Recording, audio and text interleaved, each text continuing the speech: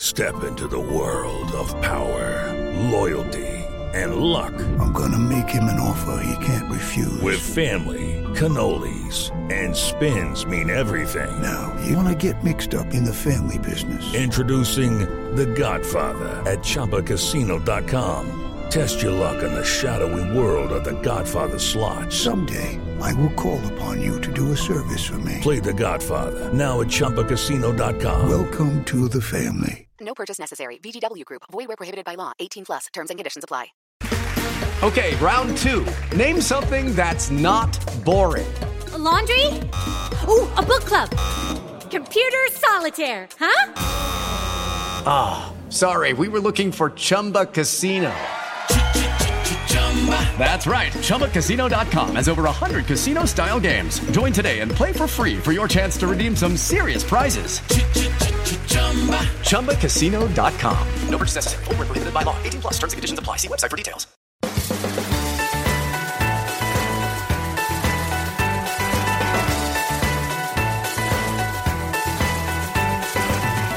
Hey everybody, this is the Variety and iHeart podcast, The Big Ticket. I'm Mark Malkin. Today I'm chatting with John Boyega. The 28-year-old British-Nigerian actor rocketed to fame playing Finn in the final Star Wars trilogy. Now he's taking on a different force, the police force. Boyega stars in the third installment of Steve McQueen's new Amazon anthology series, Small Axe, as a scientist who, after his father is severely beaten by a group of dirty police officers in 1980s London, becomes a cop with aspirations of trying to change the system from the inside. And then later in the show, Boyega opens up about the racist backlash he faced after being cast in Star Wars and his decision to stand up and speak out during Black Lives Matter demonstrations. I'll have John Boyega coming up after this short break.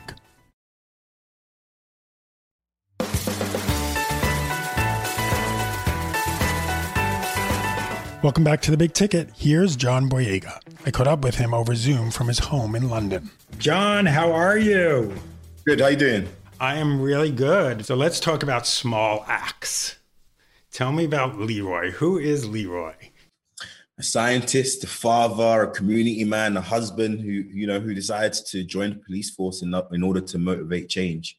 This is essentially a character study into a man who goes through a system that wasn't ready for him, a system that is so hard to navigate, a role that requires a lot of emotional restraint, because he tries to join the police force during a time where race relations is pretty intense, and he's kind of used as the face of diverse hires from the police to attract other individuals to join up. And it's basically following him through his struggles, through a lack of motivation from his community sometimes because of their experiences, their negative experiences of the police. Him joining now feels like he's almost being a Judas in a sense. So you get to see Leroy, this young man, navigate this very weird transition in his life where he on purpose says no to a life of normality and chooses to be a community man through the police force. And of course, it's based on a true man. This is someone who is real. Still doing his thing. So tell me about meeting him for the first time. No, it was brilliant. What's great about Leroy is that he's actually has a stomping ground is where I grew up. Like I definitely think I'm part of the generation that benefited of a lot of his work in the community, especially with youth groups and stuff. So when we met, I was actually with a friend that recognized him, that knew that it was that used to be my mentor growing up. I was like, wait, what? So when we spoke, we just knew that there's so many things where we've experienced, and I started to speak to him about his decision making. Why he decided to do the most and join the police force at that time and try to instigate change. Why he did that. It was great to understand his mind and understand the way he thinks. What was it like seeing yourself for the first time in uniform as a police officer? Great. I think as an actor, like I'm open to any role that I play. And when you put the costume on, that makes you feel closer to who you're trying to portray. So in doing that also, it strips me. I don't want to be seeing me in the mirror when I'm playing this guy. So it takes me into that role in a very cool way. And just to know the fit was correct. Felt kind of slick at times. It was all good. It was cool. Very different from the other things I've had to wear. So speaking of the other things you had to wear, there is that joke in Red, White, and Blue in which you tell a friend, I'm going to join the Force. And then a friend says to you, what, are you going to be a Jedi? So where did was that line in the script when you first read it? Was it added later? Yeah, it was in the script. And I was just like, and I never, I'm going to talk to Steve about this. Like, what were you seeing? Maybe I was thinking about something else, but I never reacted to it. I did think to myself, you know, as a professional actor, you know, are you supposed to say, you know, let's not reference this? You know, is that not right? But you know, Steve's good with it. You know, I'm good with it. People actually liked it. People actually liked it. So I was like, oh, no, cool. I mean, I was watching with my husband and I smacked him. I'm like, that. I was like, there's no, you know, the reference is there, you know, let it be a fun little moment, little creative moment. I want to talk to you about the scene where you go into the hospital and you see your dad. Leroy sees his dad after his dad has been brutally beaten and attacked by police officers. Tell me about, because watching the scene, you could feel it. You could feel it. You could see Leroy. He has a stoic look, but there's confusion. There's what's going on. There's pain. What was it like for you to see Leroy's dad beaten so badly and knowing the story behind it? It's funny you mentioned that scene because that day was a really special day. Because I don't know what was going on in my real life or whatever. Sometimes, you know, you're filming these scenes and you can't motivate a natural performance because you're tired. It was one of those days and I was like, Steve, I just don't feel like I'm not getting it. And he emptied out the set, told the crew to go off on a break. And he told us a very personal story to him that he had no business telling us, told us this story. And that really got my head into the zone. After he told the story, he rushed outside, got the crew to run back, like, you know, now's the time to get it. And that's the scene that you see.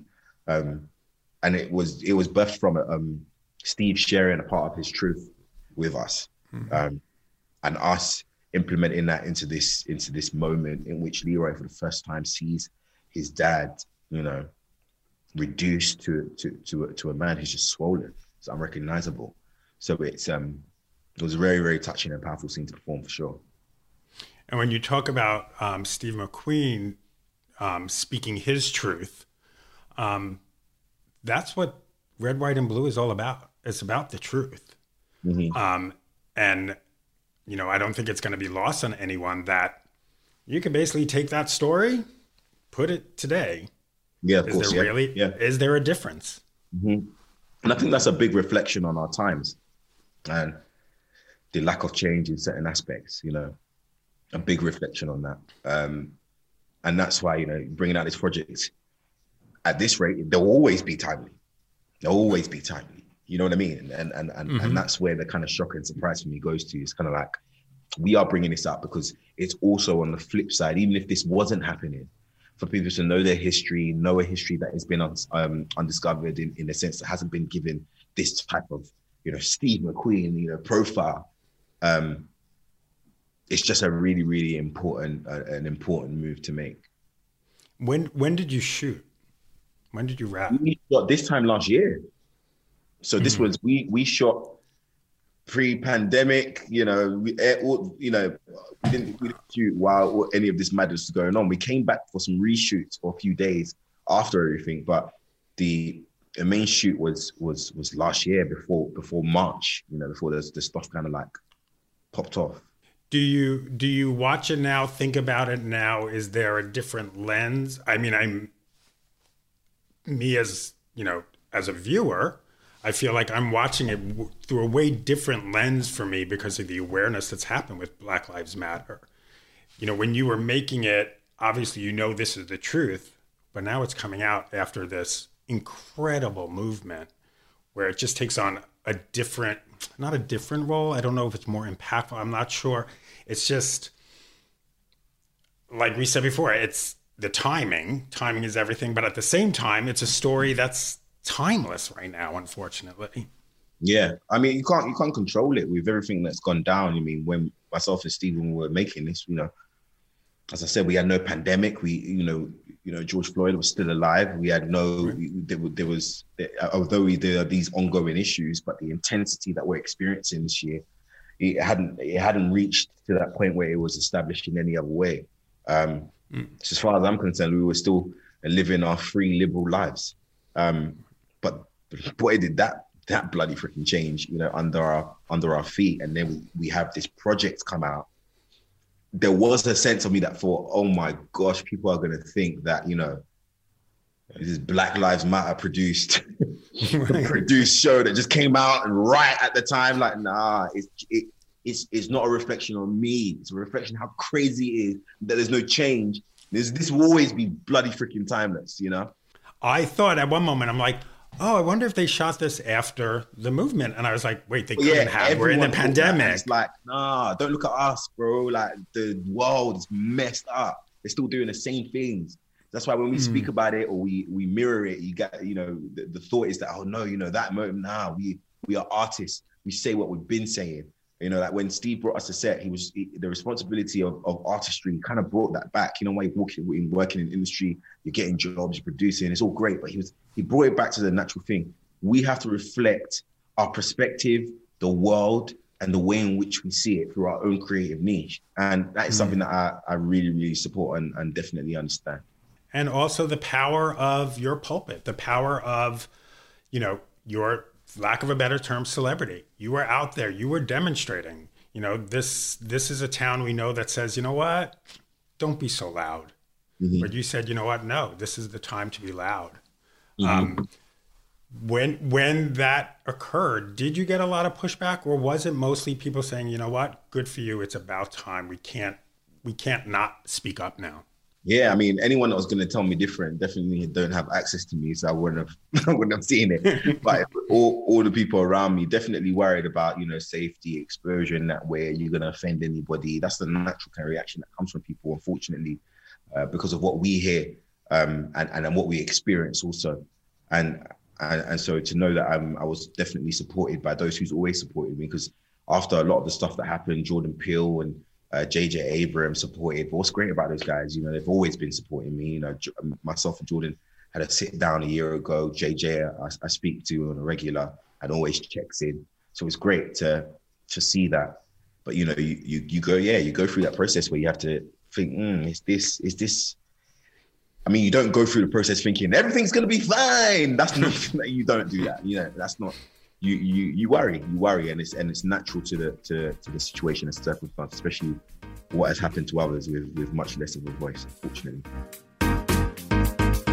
We have to take a short break right now, but when we return, Boyega opens up about the backlash he received when he was cast in Star Wars and the sit-downs he's had with Disney executives to make sure it doesn't happen to anyone who follows in his footsteps. Plus, he recalls his earliest auditions. We'll be right back. Ever thought you'd make a great switchboard operator? Or seltzer man? Or professional royal mistress? If old-timey jobs are your jam, we've got a podcast just for you. I'm Helen Hong. And I'm Matt Beat, and we host the new podcast, Jobsolete, taking a look at jobs that used to be a thing and now not so much. iHeartRadio is #1 for podcasts. But don't take our word for it. Find Jobsolete on the iHeartRadio app or wherever you get your podcasts. Welcome back to The Big Ticket. Here's more of John Boyega. And you've talked about how you're open to returning to Star Wars, of course, if it's the right story. Yeah, man, that was such a throwaway comment that they just blew out into some, is it kids, I've said it from the beginning. If Daisy and Oscar, I've done a Q&A or something. And I was like, yeah, they come back. And yeah, man, we'll come and shoot some, guns again. But I think at this moment, it's versatility is like the biggest thing for me right now. And in making a choice, I worked with Chase Palmer as soon as I finished on Star Wars 9, then worked with Steve McQueen. There's so many people that I would really like to explore versatility, different roles, different characters with. This is what I do. Like, I enjoy what I do. So to stay in one place could be sometimes hard. You remember just playing one role, guys, for how long? So it's like, this time would be great also to, get into other stuff. But, a little animation, all I have to do, man, do them feed lines, Zoom, make it work. You just roll out of bed and just do it. Yeah, man. But you talked very openly about, the difficulties, the backlash that you face and the struggles of getting through that. Looking back, is there something the studio could have done differently to, I don't know, could you ever be prepared for something like that? No, absolutely. And these are discussions that are being had, at the studios. A lot of execs will tell you that how to take care of the not just the career, the opportunity you're giving them, but how to make sure that you support the individuals you push into a different space entirely is very, very important. And when one of your actors, especially an actor who's just so prominent in the story, is announced as part of your franchise, and then has a big racial backlash and receives abuse online, and that starts to kind of like form a shadow on what is supposed to be an amazing gift, it's important for the studio to definitely lend their voice, lend their support to that, and to get to have a sense of solidarity, not just in the public eye, but on the ground, on set. And these are honest conversations that I have had with the powers that be, about having more awareness of this, so that it's not really about me, because it's now not an elephant in the room. And next time you cast someone in that position, you bring them through this process, they need that support. They can't get Boyegaed. So you gotta lend some support to the ones coming up, because that's what's really, really important. But it's good to have those conversations and moving that forward. When you were announced in the role, did you think there would be this backlash? Did you? That was, sorry, forgive my language, but I was so fucked about it. I never. I was just telling someone else that I came through theatre in London. I came through. I was working at Kilburn, at the Tricycle Theatre with Cobner Holdbrook Smith and Carl Collins, and then I went on to work on Attack the Block, and I just I felt like it was it was all right. And then you get Star Wars, I'm like, the world is messed up, because obviously Star Wars is different, exposes you to so much of the global world. So it was like, wow, it was surprising to me. I was like, it's crazy. I thought you had to do something, like be an asshole or something. Did the studio reach out right away, or was, like you said, you had to have the discussion with them saying like, we need more here? No, there was never a discussion about that. There was never a discussion. Hence why we had the discussion, obviously now later down the line where I opened up about it. And we got on the phone to discuss that, and I'm continuing to be open to those discussions with whatever studio wants to talk to me about these kind of things, because it's just for the relation, and so many young people, unknowns that they're going to be acquiring for their projects. You can change their lives and make sure that they're protected here and in here. Right. A fun question for you: what was the first audition you ever went on? Ooh, the first audition whether you got the role or not was it was for a short film. It was for some short film that was happening. I signed on to some local acting agency, and my dad took me. I didn't get it. I didn't get the second either. Let's just skip 26 roles later. Yeah. Do you remember what you had to do in that first audition? It's for a short film. Did you have to do a monologue? Did you have to? Yeah, no. It was two scenes. It was a little scene. And I think I was just boy number 2 or something like that. And I had like 2-3 lines, and I still didn't get it. Which I'm still quite distraught over. How old were you at the time? Oh man, I must have been 13. Right about then. Yeah, that's when I started, seeing little audition stuff going on. But you kept going. You weren't going to let that. Enjoyed it. Enjoyed it. Loved doing it. It's also, acting is my first love. I remember when I tried to join football, and I ended up scoring an own goal, and I had to pretend that I was playing for the other team. That's when I realized, man, not even sports, what am I? I'm a creative. Everyone creative has that moment. And so I found my little audience, and I've been loving it ever since. Did your parents nourish that creativity? Yeah, I mean, they didn't always understand it. They didn't always get what was going on, but they were happy to take me to, like my dad took me to most of my auditions coming up, especially when I, could travel by myself. My dad came to my performances, and filmed a lot of them. He, was there at my Christmas show at school, when I did a fellow at college, when I was at, the National Theatre with my college group. So they had a lot of involvement, but the transition between it actually making lucrative finances to live a life is where they were kind of like, we leave it into God's hands. And now you mentioned the Christmas show. Who did you play in the Christmas show? I was a Nancy. It was Jamaica. It was based on the Jamaican stories, and Nancy the Spider-Man. I was a Nancy and a leopard. One year I was really pissed. I was supposed to be Joseph in a Technicolor Dreamcoat, mate. My dad took me to Nigeria. My dad shipped me to Nigeria for my wayward behavior. So I didn't get to be in a damn freaking Christmas show, man. I was hurt. I was so hurt. I got Joseph and everything, and it went to my friend. One of his name was Nigel. Like, they went to him, and I was like, oh man. I think if anyone needs an idea of what to get John Boyega for Christmas, it's a Technicolor Dreamcoat. Exactly. Let me sing the songs in private, guys. Do that for me. I could sing the songs with you next time. It never happened to me, but next time, go, Joseph. You know what they say. Yeah. Deal. Ready. Ready.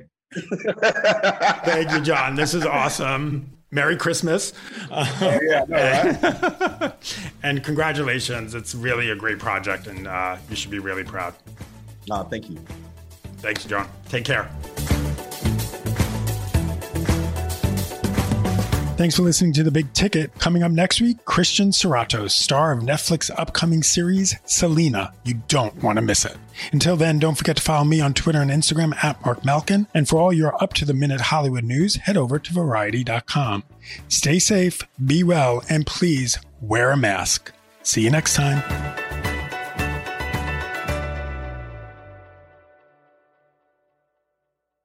Hey guys, it is Ryan. I'm not sure if you know this about me, but I'm a bit of a fun fanatic when I can. I like to work, but I like fun too. It's a thing. And now the truth is out there. I can tell you about my favorite place to have fun. Chumba Casino. They have hundreds of social casino style games to choose from with new games released each week. You can play for free anytime, anywhere. And each day brings a new chance to collect daily bonuses. So join me in the fun. Sign up now at ChumbaCasino.com. No purchase necessary. VGW Group. Void where prohibited by law. See terms and conditions. 18+. With the Lucky Land Slots, you can get lucky just about anywhere. This is your captain speaking. We've got clear runway and the weather's fine, but we're just going to circle up here a while and get lucky. No, nothing like that. It's just these cash prizes add up quick. So I suggest you sit back, keep your tray table upright, and start getting lucky. Play for free at LuckyLandSlots.com. Are you feeling lucky? No purchase necessary. Void where prohibited by law. 18+ terms and conditions apply. See website for details.